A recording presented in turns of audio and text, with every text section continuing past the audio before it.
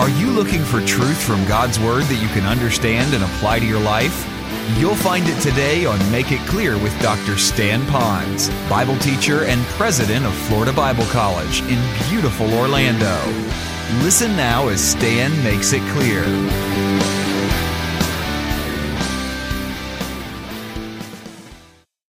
You know, musicians are very familiar with certain terms in music. One term is the word unison. In other words, they're all singing at the same time and often on the very same note. And you've heard some of that, whether it's through a group or a cappella or something like that. So they know what it means to sing a song or a portion of a song in unison. I like those because I don't have to get drawn off my key by listening to someone else sing a little bit differently. But it's not as pretty, it's not as wonderfully sounding unless it's done what we call harmony. That's another term that they like to use. And that means that someone else is singing just a little differently than the other, but it's all in the same chord so that they can enjoy that. And you know what I mean. It's kind of like the difference between the old-fashioned monaural record and that beautiful stereo surround sound that harmony then brings to us. And my, how our team harmonizes. And the little bit that I can hear from some of you that have had some music training and music appreciation, I hear you singing in harmony to some of these songs, and that's beautiful too. So unison is good. Harmony is a little bit broader. It gives us a little bit more perspective on the depth of the music and understanding of it all. But there's a third term that is sometimes used, and that's the term discord. I think you could already understand what that might mean. You have a chord, and it's not the same chord. And so when you hear that, it kind of sets you up against unison as well as harmony. So you have discord.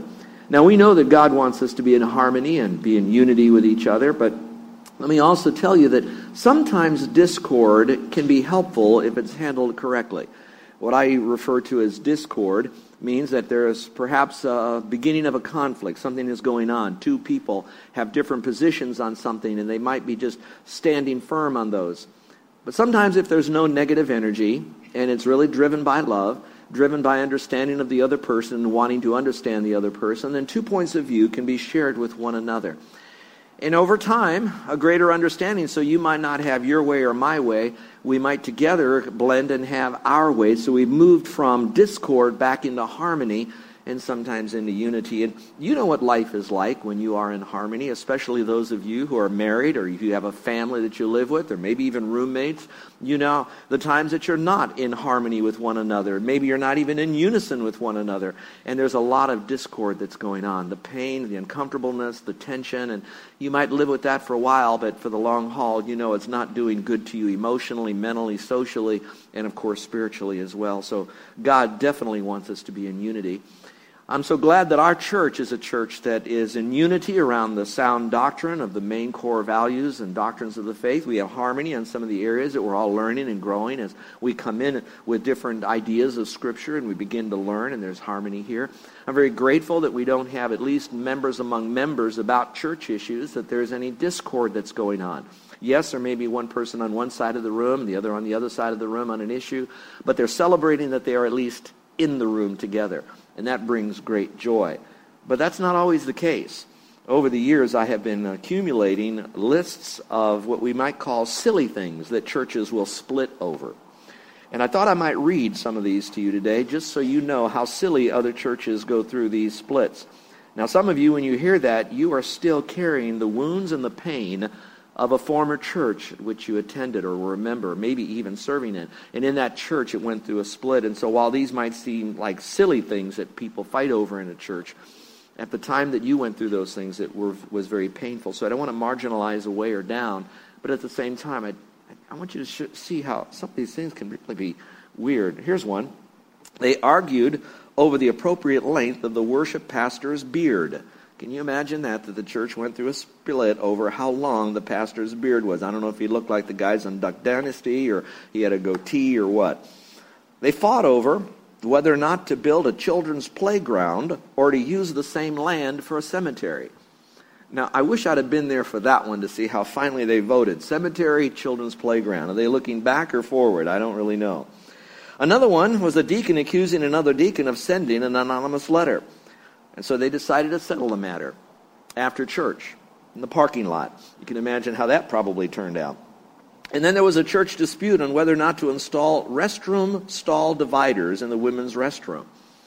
Now, I don't want to touch that, so I'm going to move on, but I'm sure that's important to women. A church argument, there was a church argument and a vote to decide if a clock in the worship center should be removed. I don't even think they should have brought that to a vote. It should be there and it should be working and set an hour behind. Oh, well, anyway. Another one was a 45-minute heated argument over the type of filing cabinets to purchase, a black or a brown one, a 2, 3, or 4-drawer one. I know this is ridiculous, but this is what was causing churches then to really polarize and perhaps even atrophy.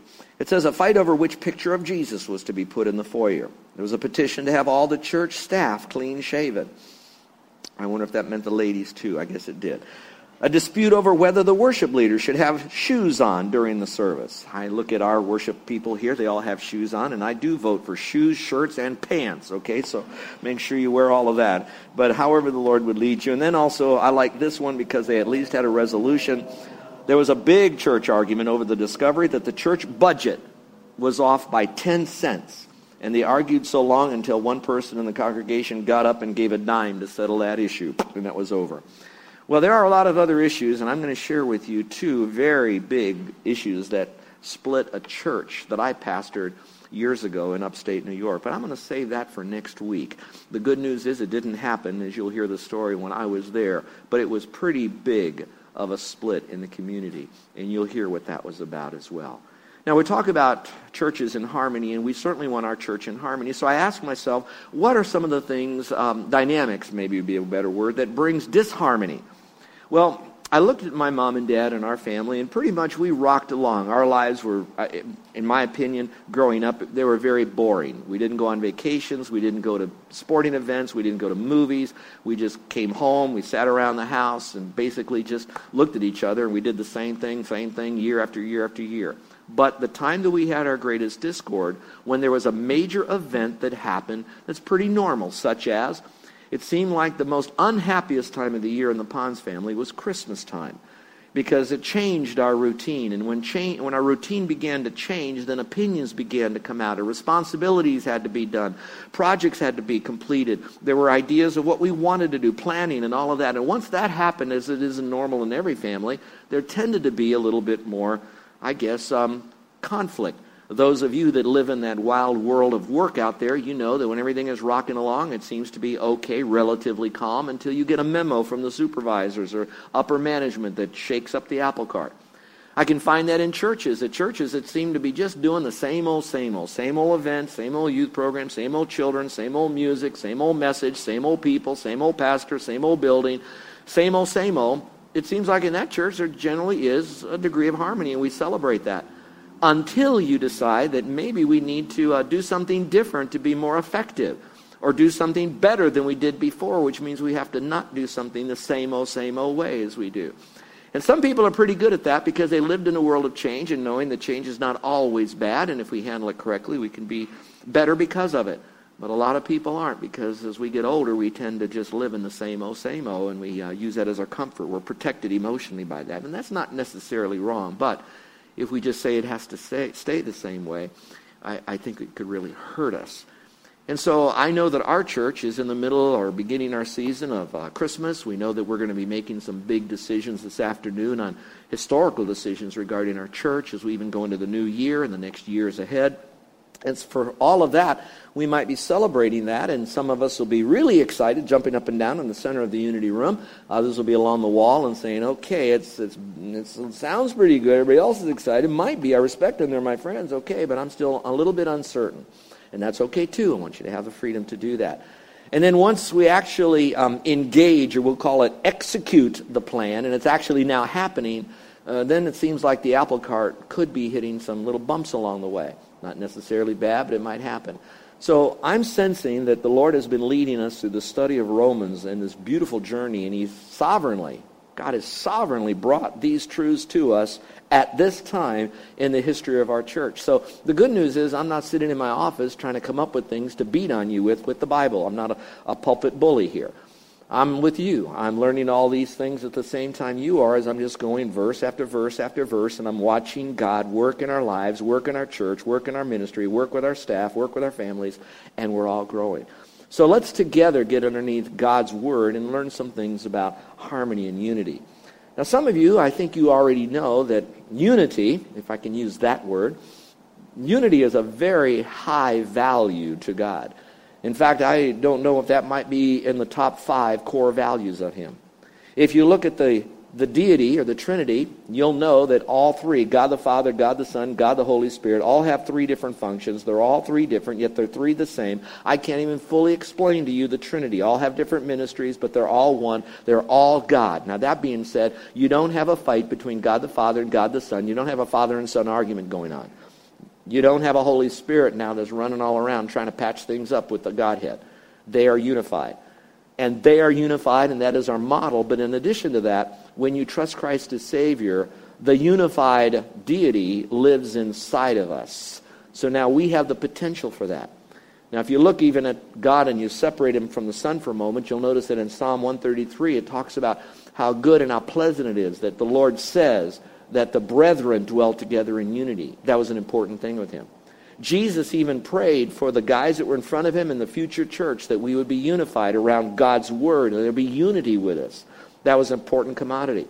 When you go to the Spirit of God, you had all these people speaking a different language in Jerusalem, but when the church was now being born, the birth pangs of the church then, He then had everybody understand one another in the same language, and then from then on, you'll notice the teaching of the church was that people would have things in common or in unity or in unison with one another. There'd be harmony, so that the church then would be the platform upon which the world would be reached, and it's coming from a unified family.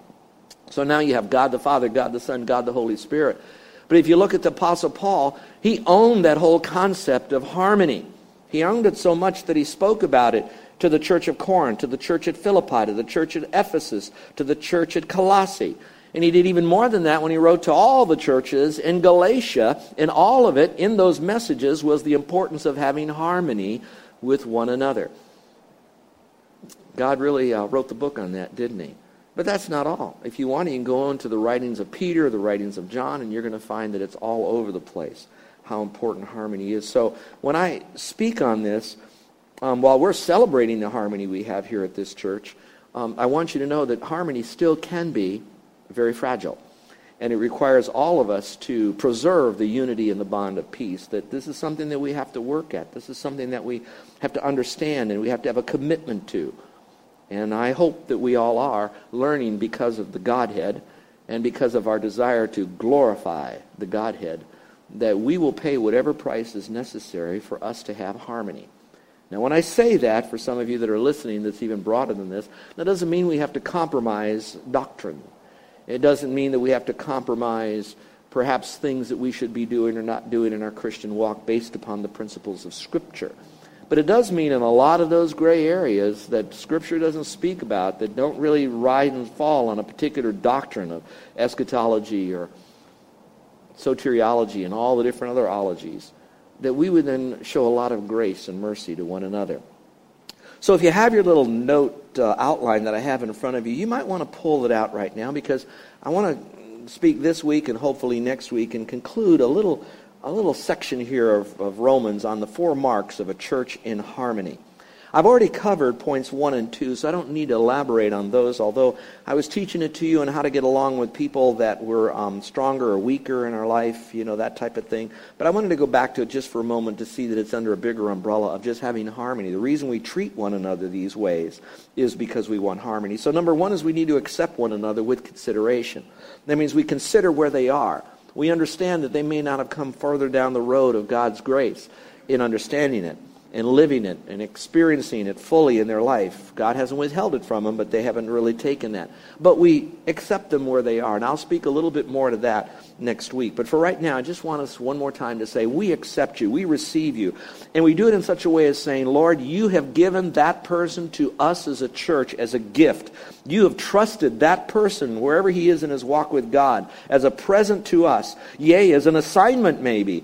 And we want to say thank you for them, but it's going to take some work and a lot of time and a lot of prayer and a lot of patience and a whole lot of love, but that's okay because we got all the time on our side. We got all the love from you to do it, and we are now celebrating that you've trusted us with this person, so we're going to accept them. And number 2, we want to build them up. So it's not just accept them so everybody just runs around and has their own little anarchy going on in the church, but we also want to build them, but without being offensive as we do that.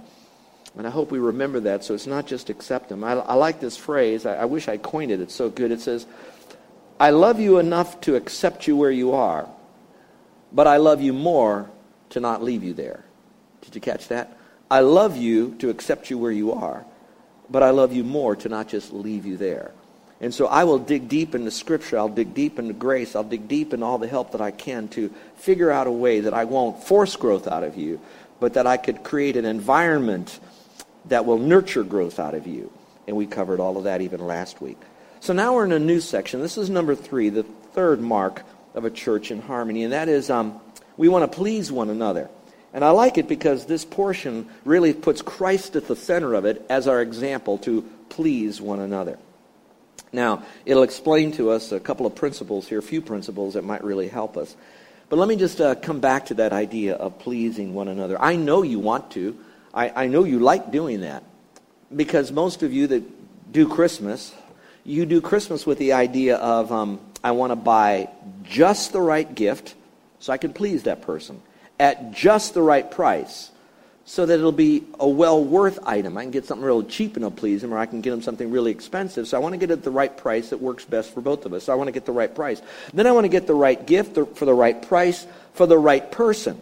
So I'm not going to give a guy things that a gal would get. I want to make sure, what do they really want? What would really please them? Let me just give you this off the record, ladies. We really appreciate, us men, we really appreciate the cologne you give us. We really appreciate the clothes you might give us. But we are really pleased when you give us gadgets, all right? When you give us things that we can work with, whether it's technology or stuff we like to work with. We just, men like that. Now, we'll say, thank you for that shirt. So glad you got it at the right price at the garage sale. And I am so glad it fits me, so you had me in mind. I get all of that. But, boy, if you can get me a gadget, maybe like a Harley or something like that. Well, let me move on. So the idea, again, is we do want to please people. But why don't we take that into the next realm to say, we've got this odd fellow in our midst, in our church, and now we want to please him. What can we do to please him? Remember, because pleasing that person, creating an environment where it makes it safe for me then to speak into his life, to build him up, makes it all better for everyone. So I want to see, how can I really please him without obviously compromising theology and compromising biblical principles of Christian living. So I want to look to that for just a moment about how important it is and how much it makes us better when we feel like we have been pleased by the one who really loves us. So let me go through a couple of things here that might help you, and how do we please one another biblically. So the first one is we need to show an obligation for others.